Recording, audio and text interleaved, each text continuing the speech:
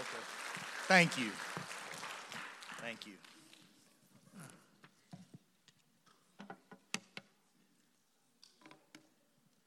Well, it's good to be with you.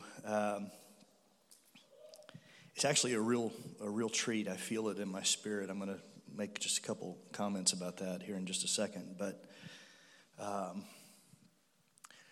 let me just fill out that story that Yuri told. And by the way, I've really enjoyed getting to know Pastor Yuri and just meeting Amanda, but Zach, the family, I feel very much welcomed here, very much at home. My kids came to me exponentially. Let me explain that. He gave you a little preview, but my wife and I, as is the way of things, after we'd been married 3 or 4 years, along comes baby number 1.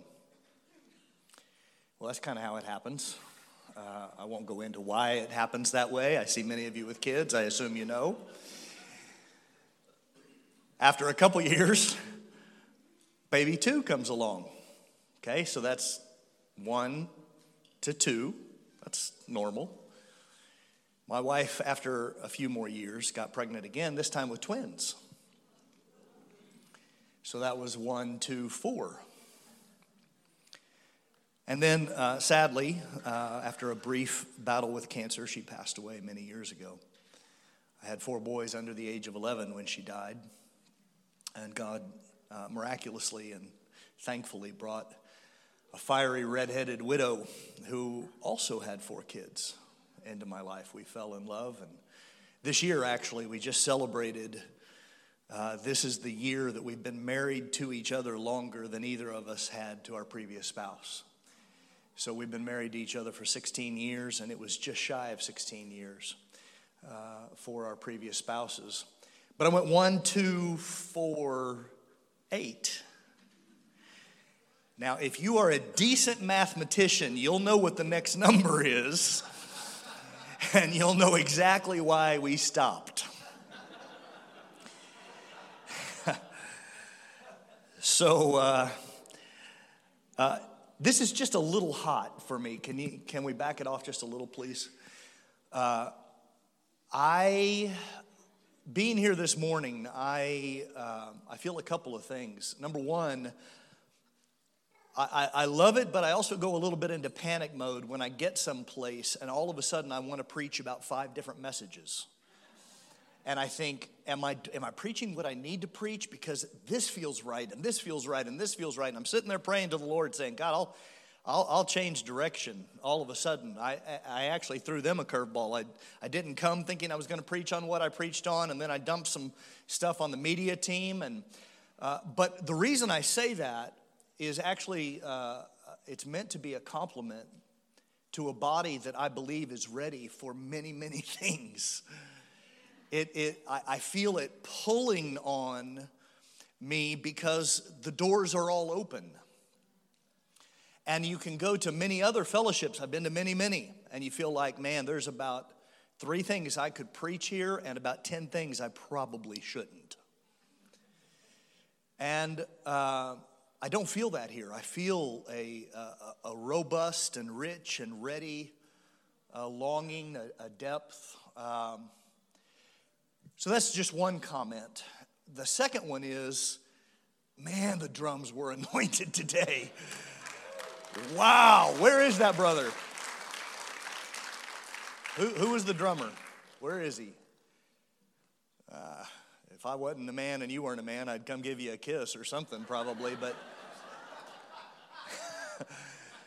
I might do it anyway, so just be ready. No, there was something on the drums. And the whole worship set was wonderful, but I was sitting there feeling the Lord say, it's because they're getting new marching orders. And that's what, marching orders is, there's something from Central Intelligence, from Command Central, where it's like we have this to do or this to do, and so you deploy the forces and they go on the march, and in old times they would go to the rhythm of the drums. They would go to battle to the rhythm of the drums. And I felt the rhythm of the battle here today. Then Uri came along and added to that with battle against cancer, but it was already happening. It's already happening, and I feel that what I want to share today is it's going to add to that. It may not all entirely be new. I don't know. It may be entirely new. It may not, but I think it's going to resonate with you because even if it's not new, it's going to add language that you haven't maybe seen before. And if it is new, it's going to open your eyes to what I believe the Lord wants to do right here with this body of believers because you're ready and because the times demand. The times really demand that we start thinking about our mission differently. The church has been in a 500-year period of Reformation. I know I'm among many that come from the rich tradition of the Anabaptists. And that was the radical reformers. So there's a Reformation spirit, I believe, among you. I feel that. I feel it. But I don't yet, many places I go, I see there's that readiness, but they don't really know what it means yet. Because our paradigm is so boxed into what church has been for hundreds of years.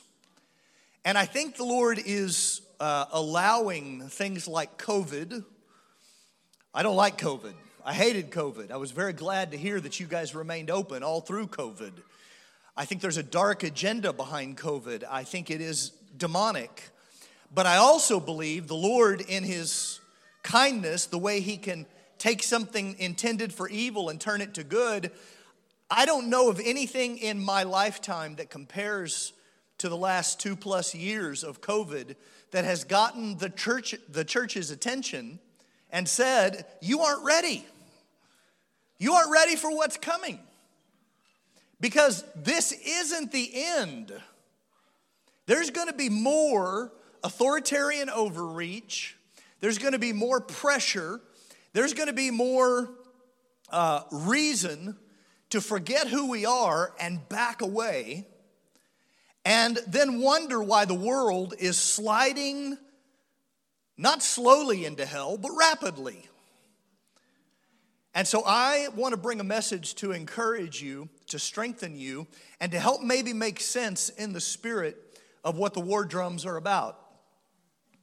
Is that all right? Amen. I like people that talk to me, so you all talk to me like that. Don't throw things, but turn to Genesis 3.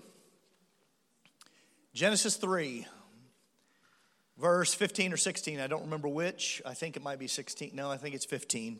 There's a promise given to Eve. I'm going to read most of these, but if you have your Bible, I'd like for you to look at it. Right from the very beginning, the deed of sin is not even finished, and God is signing His name to the solution. So Genesis 3, God pronounces a curse on the serpent. And He says, I'm going to put enmity between you, your seed, and the seed of the woman. And her seed is going to crush your head. You'll bruise his heel, but he's going to crush your head. Now, that does not sound like a pacifist God to me. It's chapter 3. The enemy has invaded. The enemy has already spoiled and defiled the image of God and the work of God. And God's answer is, I'm telling you right now, I'm going to crush you. And He actually is more specific than that. He says, I'm going to empower them to crush you. It's the seed of the woman. That means it's going to be a human. The seed of a woman is a human. And the brilliance of God, we know Jesus is fully God, fully man, but we sometimes miss that he's fully man. The seed of the woman came to restore the dignity and authority and privilege that was built in Genesis 1:26. He shall have, male and female, he created them, Genesis 1:26 and 28, and it's the Genesis mandate. It's a rulership mandate. You shall have dominion. You shall rule. You shall be fruitful and multiply. It goes over 5 or 6 phrases in that one passage where God is establishing the sphere of authority that man has. It's over all of creation. We're meant to multiply. I just gave you a testimony of multiplication in my family, right? I went from 1 to 2 to 4 to 8. That's multiply. We're barely inching along hoping for some addition. And God says, no, actually the way I want to bless you and establish you in the earth is to multiply your influence. That's not just through your children. It's through his covenant with you that brings blessing, it brings favor, it brings anointing to get the work done. And out of that, you're going to rule, you're going to have dominion. Satan comes in as a serpent. He doesn't take the thing from Adam and Eve. He causes them to forfeit it. He gets them to abdicate. And immediately, God is back there saying, this is not going to go well for you. Because I'm going to actually restore them to their place. And by the end, the seed of the woman is going to crush your head. Well, this puts in motion a line of prophetic activity that, I'm a pacer, guys. I'm going to have to do this. I'm feeling that I'm going to fall here, so. By the way, I do get paid by the mile, so this is, right.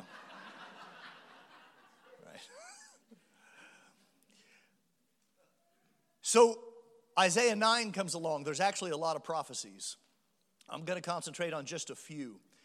You may have heard a message before on the scarlet thread of redemption. They start in the same place in Genesis 3. The scarlet thread of redemption, where it is the prophesied Messiah who will come and bleed, the kinsman redeemer who will give his own blood sacrifice. And the scarlet thread of redemption has many prophetic strands and verses. But I'm going down the purple thread of dominion, okay? There's the scarlet thread of redemption, and I'm giving you the purple thread of dominion. It's the kingly promises. It's the rulership promises. So Isaiah 9 is one of those that's echoing what Genesis 3 said, because that one hasn't come yet. Even in the time of Isaiah, the Genesis 3 promised man hadn't come. And so Isaiah in chapter 9 says, unto us a child is born. Unto us a son must be given. What I hope today is for a spirit of wisdom and revelation to touch our eyes, for our understanding to be enlarged, so that we can see Jesus as the son who had to be given. The child that was born is picking up on the Genesis 3, Isaiah saying, he's not here yet. But because God has promised the answer for crushing the serpent's head, he must be given. And he shall be called Wonderful Counselor, Mighty God, Prince of Peace, the Everlasting Father.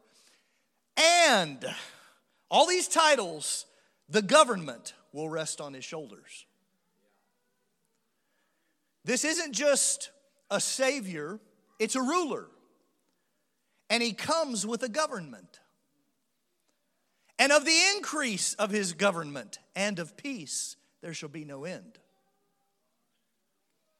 Well, that's glorious. It's It enlarges our understanding. He is the King of Kings, the Lord of Lords. But what we sometimes miss is that he comes with a government. We kind of assume the lordship thing just takes care of the issues. But if it did, then it wouldn't specify that he is also going to establish a government. And a government involves other people. All right, I'm getting ahead of myself, so I'm going to stop right there. That government is going to rest where? On his shoulders. It's going to increase forever, and of peace there shall be no end.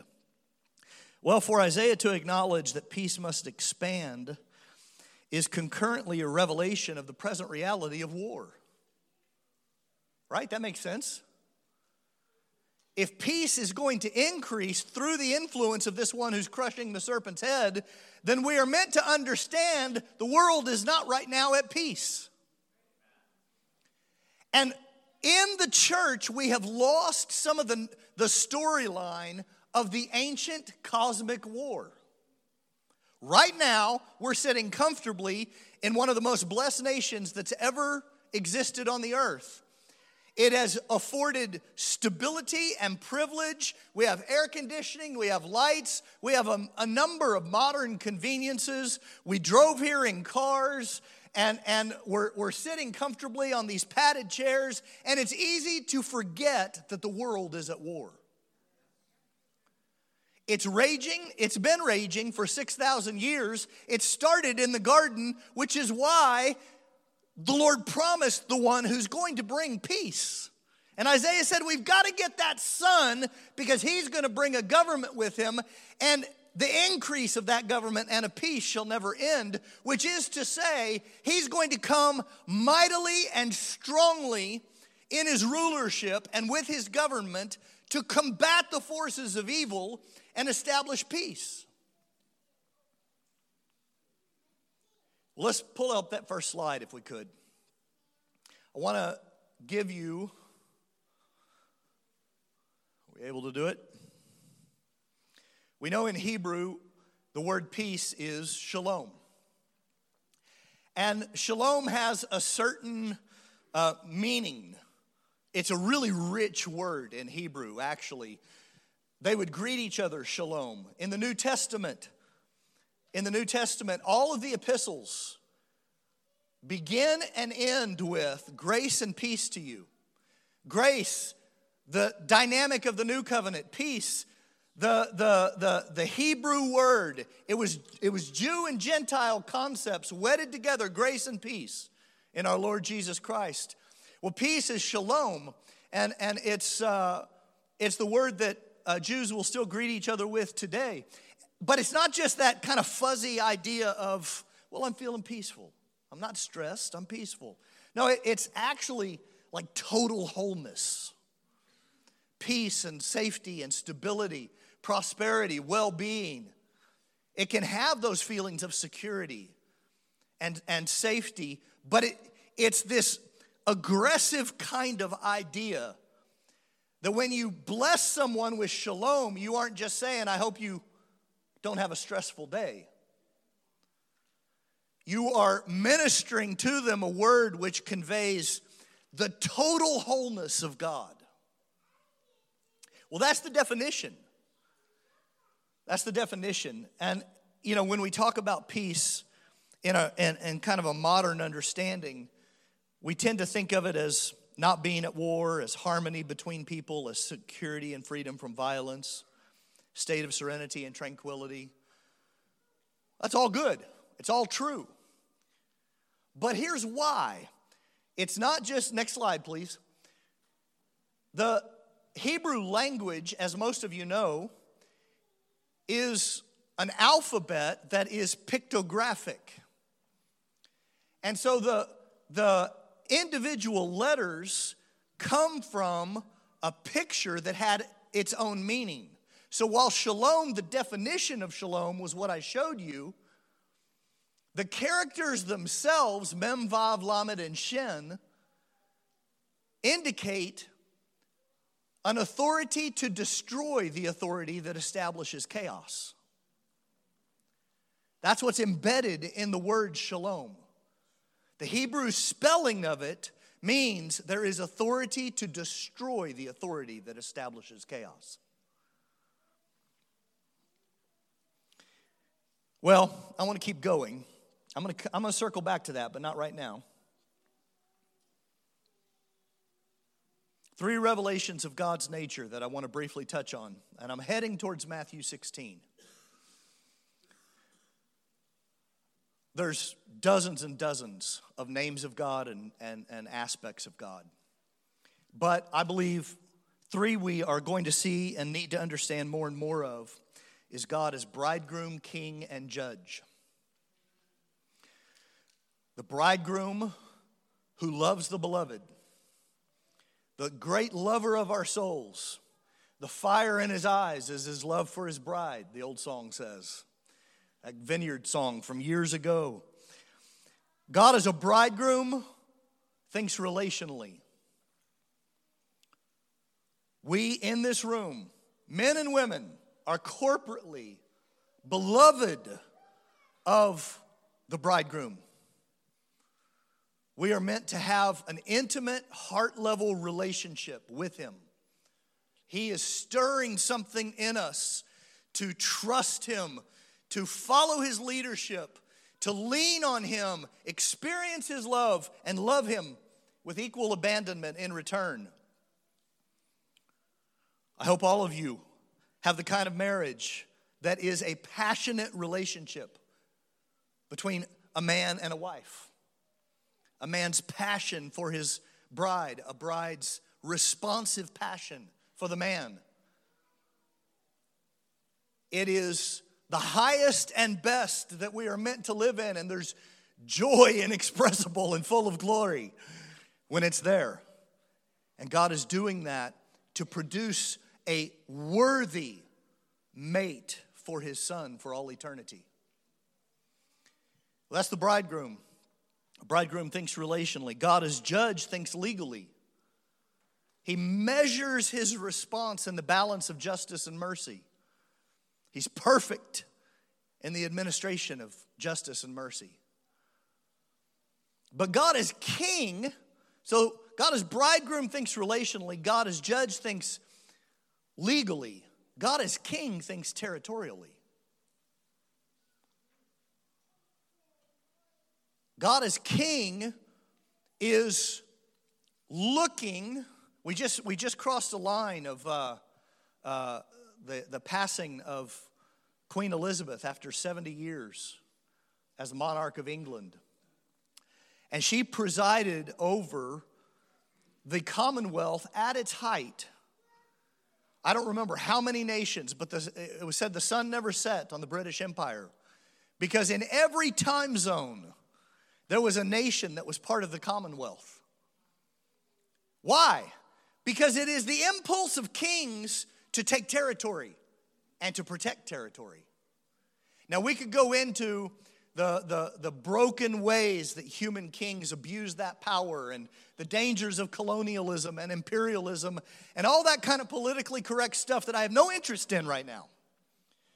Because it is actually the royal impulse of kings. It manifests in humans wrongly, but it only manifests at all because God thinks territorially as a king. And he wants his planet back. At the end of the story, every square inch will come under the dominion of Christ. Psalm 72 says, "Give to the king your righteousness, O God. And give to the king your justice, O God, and your righteousness to the king's son." You skip a few verses to verse 8, and it says, "And he shall have dominion from the river to the ends of the earth." In other words, it was a Jewish colloquialism for he's going to rule it all. Every tribe, tongue, and nation will have representation before the throne. Every people group will have a witness of the gospel. And there's not one square inch of earth at the end of the story when he returns that's going to say, this little patch of land doesn't belong to you. It all belongs to him. That's the story. And that's where we're going.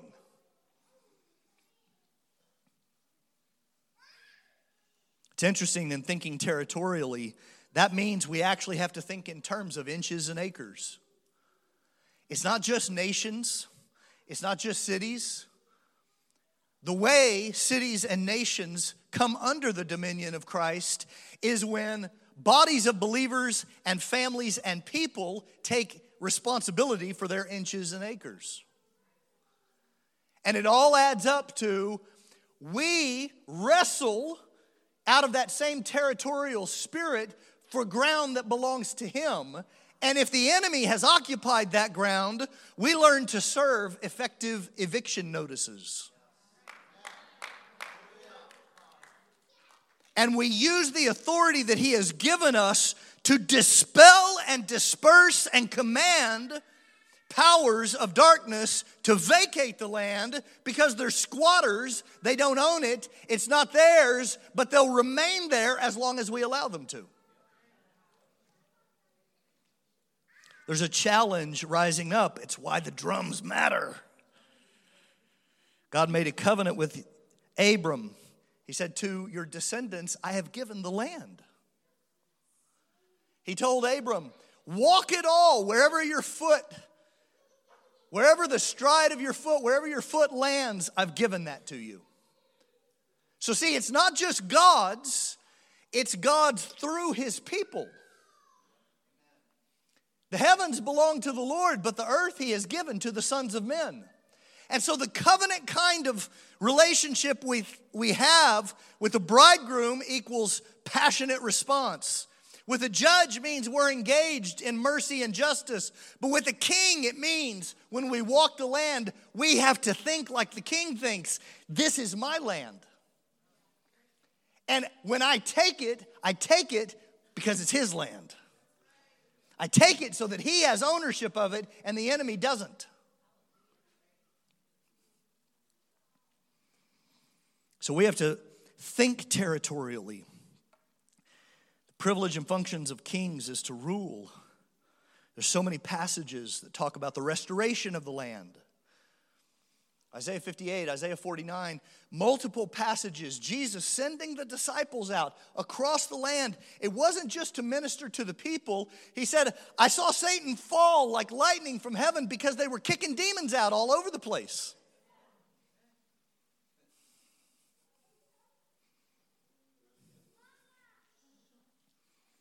Kings administrate through covenant and decree. They wield authority and marshal resources for the sake of their land. They recover stolen ground. There's not a king in history that has easily abdicated territory. Kings fight one another. They jostle one another. The Assyrian Empire rises up against the Babylonian Empire. The Persians come in. The Greeks come in. The Romans come in. And they're constantly taking land from other powers. And if those powers are sufficient enough, then they try to take it back. They don't just go, well, looks like you won that one. Oh, you won that one too. You won that one too. Pretty soon it's a king sitting on his little throne and he is ruler of nothing. It's why when land is taken, a king says, we're marshaling the army to take that ground back. And if they don't have the sufficient power or authority, they become a vassal under the other king's power and eventually get absorbed into that empire. Guess what? We have been a vassal state to hostile powers for too long. We do not lack in resources or authority. Jesus said, I've got all authority. His Father owns the cattle on 1,000 hills. He's not lacking in power. He's not lacking in resources. He's not lacking in authority. And when he comes and talks to us, he baptizes us in his mission. And his mission is the whole planet. It's why churches like this engage in missions. Because there are other territories that need your strength to help equip them to take their own land back. Because at the end of the day, it's all the kingdom.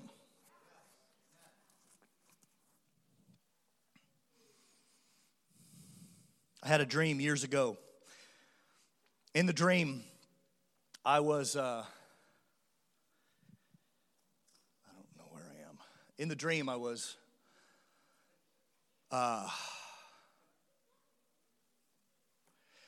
being sent by my basketball coach to coach another team. So my coach was sending me to coach. There's some humor in this story because I had told God at the time, I had jokingly told the Lord, there's two things I never want to do. I never want to pastor, and I never want to coach a girls' basketball team. And so when I was about to become a pastor, he gave me a dream where he's sending me as a coach to a girls' basketball team. But in the dream, I was given an offense and a defense. The offense was the feast of God. The defense was called 1229. And for years, I absolutely had no idea what this was. Because if you've ever played basketball, there is no 1229 defense. And so I was just lost, puzzled. I'm actually getting revelation right here, right now. It's blasting me. Until I hit Matthew 12:29. And Jesus says, how does a strong man's house fall unless a stronger man enters and binds that strong man, and then you plunder his goods? See, every good coach knows the best defense is a strong offense. And I think part of the reason the Lord gave it to me as what I'm getting hit with right now is the church has been entirely too feminized. The church has been entirely too domesticated. We take care of our, we come together and like a mother hen nestling her young, we care for one another, which is so important. It's so important, but it is almost the unique distinction of the church that we are always taking care of one another, which is why pastors have historically had such a hard time telling their people, no, actually, you got to go out there and do the stuff.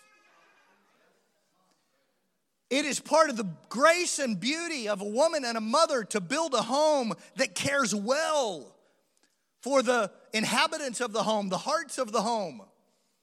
But our churches are so feminized in that way that when we come together and take care of one another, we think we're done. And there is a message for the girls' basketball team. There's a strong man out there, and there has to be a stronger man that breaks down the door of that house and goes in and binds that strong man and says, you are hereby removed from your authority. You are hereby evicted from this territory. You are no longer given permission to influence people, whether it is the strong man of drug addiction, whether it is the strong man of divorce, whether it is the strong man of cancer, whether it is the strong man of religiosity, whether it is the strong man of poverty. We look and say at many of these things, why do they persist? And it's because we're taking care of each other so much we haven't broken down any doors recently. Now I'm going to say this more than once, but I'm not talking about struggling with flesh and blood. I'm not talking about human enemies. I'm talking about principalities and powers that have to be contended with in the Spirit in prayer. But that's another thing we don't do very well. Prayer meetings are the least attended meetings in the church. And when we do come together for prayer, we're praying for Aunt Bertha's big toe. Aunt Bertha's big toe has ruined more prayer meetings than we can imagine. We come together, we set aside an hour, everyone has energy for the first 10 minutes, and then we're struggling. We're like, what do we pray about? Aunt Bertha raises her hand. Let's gather around. We spend 50 minutes praying for the toe because we're like, oh, thank goodness we have something to pray for. No, there's some homes that need to be invaded. There's some territories that need to be invaded. And when we come together, we have authority to go to a place in the Spirit that binds the strong man.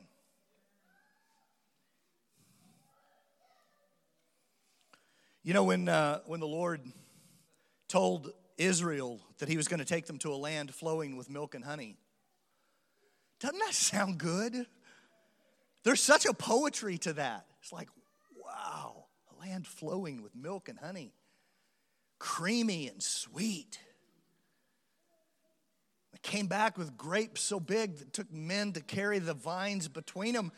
It actually was a blessed, rich, abundant land flowing with milk and honey. What God didn't tell them was you're going to have to fight to get it. He enticed them with something that sounded like, hey, you're leaving Egypt, I'm going to deliver you with miraculous power, and I'm taking you to Hawaii.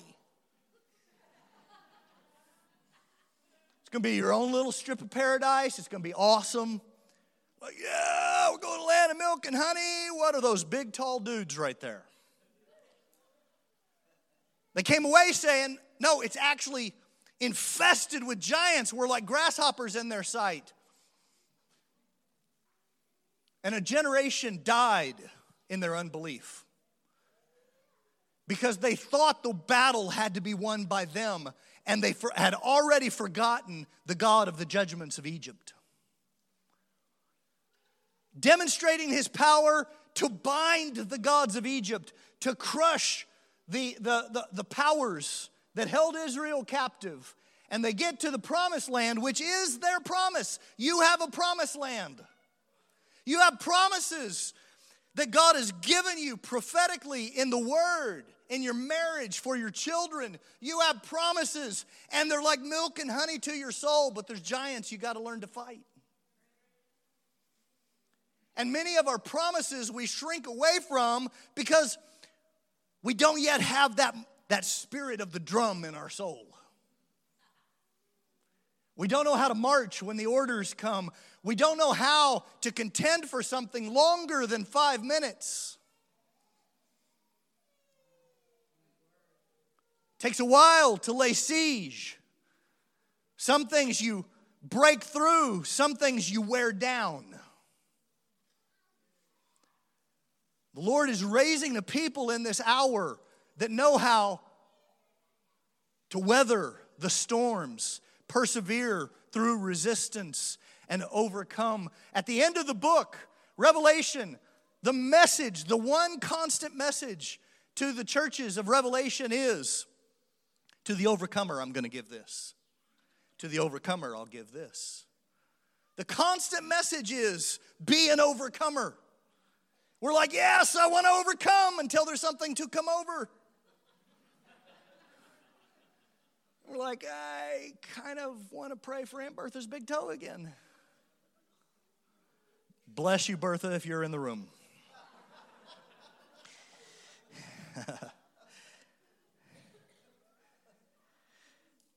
Well, I'm going to speed up quickly here because I actually haven't gotten to Matthew 16 yet, and I want to. So let me just check here real quick.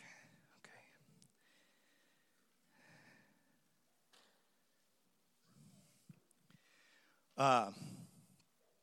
If you look in Psalm 2, you don't have to turn there because I'm going to move quicker. If you look in Psalm 2, it says, "Why do the nations rage and the people imagine a vain thing? The kings of the earth basically clench their fists against heaven and say, we aren't going to be under your law or your ways, O God. We resist you. We don't want your rulership. We don't want your word." So the kings of the earth are in a conspiracy. You say, are you a conspiracy theorist? Yeah, based on Psalm 2, I am. Because when the kings of the earth take counsel together, they are conspiring together. There is a conspiracy. The kings of the earth are in active participation with spiritual powers to resist the rulership of Christ. And the answer to those kings, the Father laughs. Oh, what a bad laugh that would be. The Father laughs. I wish I could do a James Earl Jones kind of voice right now. The Father laughs and he says, here's my answer, kings. The seed of the woman is going to crush the serpent's head. A son must be given. And how he says it in Psalm 2 is, I have installed my king on Zion. The answer to the rebellious kings is the king, the Lord himself. The Father establishes in the person of his Son. And what he tells his Son is, ask of me, and I will give you nations for your inheritance. So here we are in kingship mode again, talking territorially about all of the nations that will be given to the Son, who is the king, the Son who must be given, who is the king. And yet the language is instructive because this isn't a king who prays. When the modality of dominion is to ask of the Father, what we see is not a king who prays, but a priest who rules. It is a king who prays. But what I want to do is elevate your understanding of the privilege of intercession. When Peter says, you are a royal nation, a chosen nation, a royal priesthood, it means the king and the priest are combined so that in our intercession, we enter into the intercession of Christ and we ask the Father for territory. And he responds to our intercession by binding strong men and releasing land.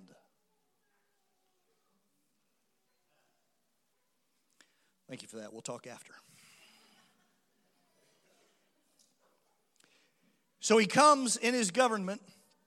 Actually, let's look at the next two slides. Romans 16:20, I want you to personalize this. The God of peace will soon crush Satan under your feet. Next slide. So that means the God with authority to destroy the authority that causes chaos is actually putting the serpent under your feet. That means in your life, you have been commissioned with power, resources, and authority to do the work of establishing peace in your sphere of influence. And when you come together corporately to exert dominion over this territory, there are things in this land that have not yet been liberated because we are still in the process as the body of Christ of learning to tread upon serpents and scorpions. We're still in the process of wielding in intercession something with a contending, prevailing spirit that thinks like a king, thinks territorially, and moves in peace. I actually love that God is a God of peace. But that peace is an aggressive force to conquer evil. Well, I've got to move quickly here, so I'm going to do in about 5 minutes Matthew 16. Now that son is given. Okay? Genesis 3, Isaiah 9, Psalm 2, Psalm 110. The Lord said to my Lord, sit at my right hand until I make all your enemies a footstool. What's a footstool? It's where you put your feet. Guess whose feet he wants to put? Yours, ours. So all of this purple thread of dominion, and now that son has been given. He's walking the earth for 3 years. He walks the earth. Can we put that first slide up? For 3 years, he walks the earth. And towards the end of his ministry, he's about 6 months from going to Jerusalem to die. The first map. I think that's the second map. Yeah. So in the final travels of Jesus, Matthew 15, you can see 1, 2, 3, 4, 5, 6. That's all in the last 6 months of his ministry. And he comes down, it specifies, after going up to the region of Tyre and Sidon, he comes back down to northern Galilee, which is where he did most of his ministry. You can show the next slide. But then he does something unusual. He goes 26 miles uphill out of the way to a place called Caesarea Philippi. Now just hold it right there. 26 miles. I've driven this. You wouldn't want to walk it. Now remember, this is the master rabbi, the wisest man who ever lived. The Pharisees, the Sadducees, they could never confound him. He's walking as the Logos of God, the manifested God in the flesh. The seed of the woman has come. He just happens to be fully God as well. And he takes 12 guys 26 miles uphill outside the territory of Israel. All along he said, don't go to anyone but the house of Israel. Don't go to anyone but the Jews. He made an exception with the Samaritan woman. He made an exception when he went to Tyre and Sidon with the Phoenician woman.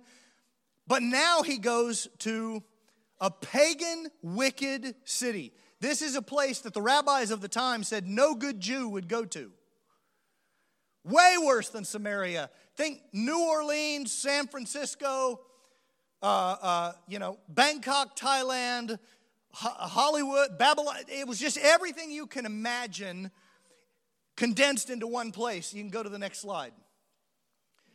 This is what it looked like at the time. There were temples butted up against this cliff face. And there's over on the left, you'll see there's a cave over there that temple butts up against. That cave was considered one of 6 known portals to the underworld. They called it the Gate of Hades. The temple, I'll go into the temples here in just a minute, but in that cave, that's one of the tributaries of the River Jordan. They would go in, perform debaucherous sexual rituals with a goat, and then slaughter the goat. And there were all of these temples. The cliff face itself is pockmarked with recesses and holes, and they would come and offer. They would light candles or offer food to the gods. Next slide. You had the grotto of the god Pan, the temple of Caesar, the nymphs, Zeus, Nemesis. And this was a place on a trade route far to the north that people across the empire would come and visit, and they would sacrifice to the gods and take part in all of the rituals. This was a wicked place, and it is very uncharacteristic for Jesus to take 12 young guys to such a wicked place. Next slide. That entire cliff, because it was butted up against with all those temples, that cliff was called the Rock of the Gods. Next slide. This is what it looks like today. Through those trees, it's very unchanged. Next slide. So that was the Rock of the Gods, and that's the Gate of Hades. Now just keep it there. And imagine that you're the disciples, and Jesus goes 26 miles uphill out of his way. You're standing somewhere right here, and that's the scene behind you. And Jesus says, "Who do men say that I am?" They go through the list. You know the story. Well, some say you're this, some say you're that. Okay. That's just the warm-up question, though. That's the icebreaker. Because really what I need to know is, who do you say that I am? In every generation, that's the question. What is your revelation of Jesus? What do you personally understand? There's many, many aspects. Many, many sermons that we could preach. But in this moment, Peter says, you're the guy. You're the Genesis 3, Isaiah 9, Psalm 2, Psalm 110. You're the Christ. Because that's what all of those promised was the Messiah, which was the Jewish word that became Christos. Christ is Messiah. It's the same word. It means the anointed one and his anointing. And Peter in a moment goes, you're the promised one Because the anointing was for rulership. You anoint the king. You anoint the priest. So you have a priest who prays and a king who takes territory. And Peter says, you're that guy. This is telling me, Dean, stop. It's time to be done. And so I'm going to wrap up. But I really want you to get this. You're the Christ, the Son of the living God. And Jesus says, now that you know who I am, I'm going to give you a revelation of who you are and your mission. He said, Peter, you're so blessed. Now, there had been speculation about him being the Christ before, but Jesus is seeing something in Peter's confession that is a download from the Father. Blessed are you, Simon Bar-Jonah, for flesh and blood has not revealed this to you. This isn't you doing some sort of logic and math. My Father just opened your eyes to see who I am. Yeah, I'm the guy. I'm the son who would be given, and I've got a government on my shoulders, which is why he says, now that you know who I am, upon this rock I will build my ecclesia. Now, we understand from all of our Bible translations that what he's building is a church. I planted a church. I pastored a church. I love the church. This is a thriving church. But the word church in English is actually so much less robust than the word ecclesia. And in fact, King James required that the word church be used to translate ecclesia, even though it's not from the word ecclesia. We teach and preach that church comes from the word ecclesia. I taught it. Seminaries teach it. But it is a known mistranslation. It comes from another word, and it had political reasons for King James to use that word. And so what we've done is built a church culture, and it has brought so much good, so much life, so much needed work in society for the building up of the saints. But the word ecclesia at the time had 400 plus years of a different meaning. Across the Greco-Roman world, the ecclesia was the ruling council of the city-states. So the son who's given, who comes with the government, when his disciples realize who he is, he says, I'm actually going to inaugurate my government right here. Upon this rock. Where's the rock? We try to find a sweet piece of real estate. Jesus took them 26 miles uphill to say, wherever is the hardest, darkest place, wherever other gods rule, wherever you find a strong man, I want my government right there.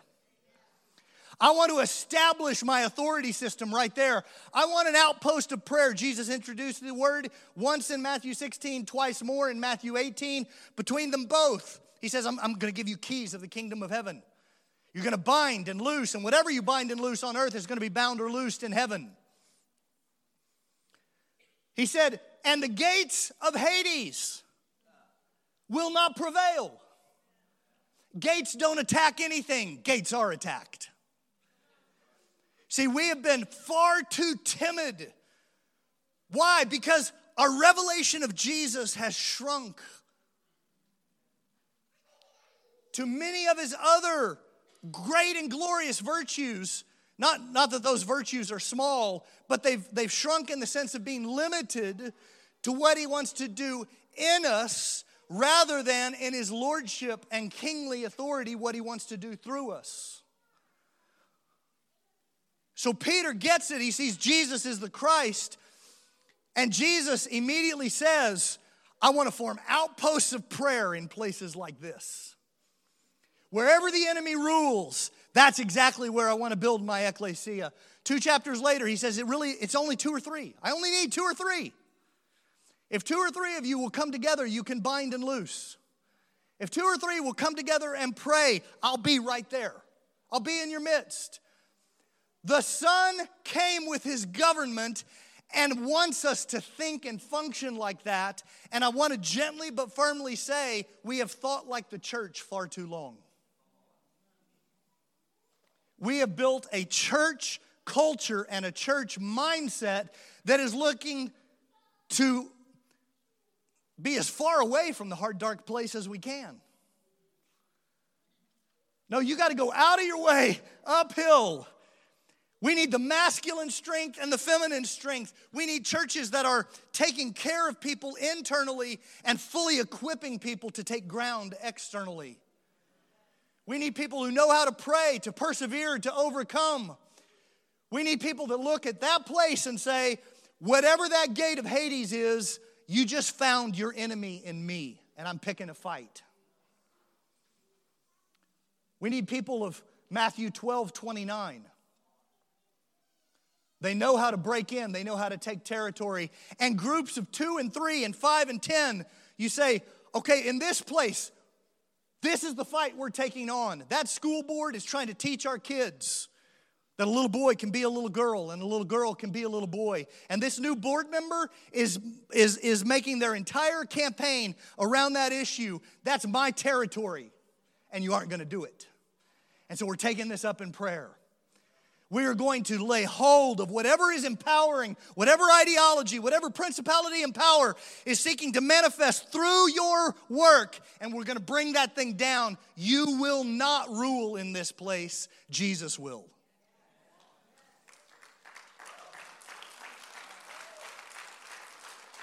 It has to touch down just like that. It has to be acres and inches. It's school boards and businesses. It's churches that are outposts for the strengthening of the saints to get ecclesia work done everywhere. That's what Jesus is doing, I believe, in this hour more and more. And I believe that's what a place like this is already. That's why I'm so excited just to be with you and I want to encourage you to say, I think you're doing it.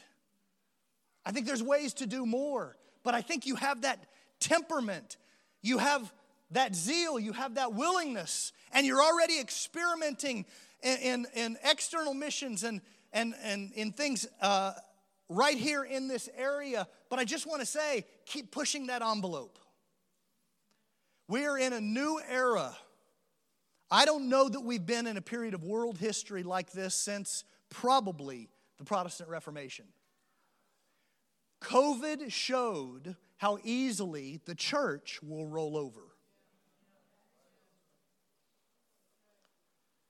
We have put all our eggs in a 2-hour basket on Sunday morning. We don't know what to do with the other 166 hours. So take those 2 hours from us, we're stuck. No, you are not stuck.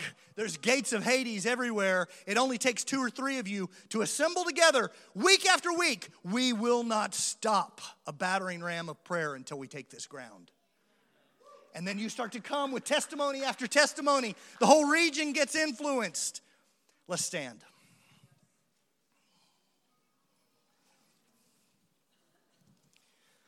Yuri, I don't know what to do here, so if you have an idea, oh, we're going to take up an offering. Well, I gotta quick put in a few more miles. Let's just pray and then I'll hand it off. How many of you feel encouraged by the word today? Okay. If you're feeling something in the Spirit, it is part of the anointing of the Anointed One coming on you to say, you've been invited to this end time march of God. The marching orders are going out. The drum is pounding. And there's a way that we come into agreement with that. That sound. You know, when you march to a cadence. You march to a sound. You march in rhythm. Just extend your hands. I want to just pray over you. God, I'm asking that you would put the sound in our hearts. Put it in mind, God. Put it in this body. This fellowship of the saints. Put a fighting spirit in them. Put a dominion anointing. God, we want to be the hands and feet. We dare to believe that of the increase of your government and of peace there shall be no end. Therefore, you are establishing a governing mindset in your people to wield the authority that crushes the authority that establishes chaos. God, I'm asking for testimonies of dominion to come out. Testimonies of the serpent being crushed under people's feet. Testimonies in school boards and businesses. Testimonies in places of wickedness. I ask for, are there dreamers in the room? How many of you are dreamers? Okay, I'm going to pray for you, but if you want to be a dreamer, dreams are actually one of the powerful ways that God releases assignments. So He'll give a dream, and now you know your target. And then He gives other dreams to speak to it. It's part of the keys of the kingdom that He gives. God, I'm asking for the release of dreams. God, let the dreamers dream. Let the old men see visions and the young men dream dreams. God, men and women, young and old, rich and poor, pour out your Spirit. Pour out your Spirit here at Freedom, God. Where the Spirit of the Lord is, there is freedom. Pour out your Spirit. Raise up the dreamers. Give them clarity in their dreams. Make their dreams assignments that they would feel the burden and the joy and the responsibility for. Give them the anointing of dreams for their families, for the marketplace, whatever and wherever they find themselves. God, I'm asking for you to release dreams across this room. Don't be surprised if some of you start to dream in a new way. I prayed for dreams for many churches and for people, and there's an anointing on my life to pray for dreams. So I want you to lay hold of this with faith. God, loose dreams on this place.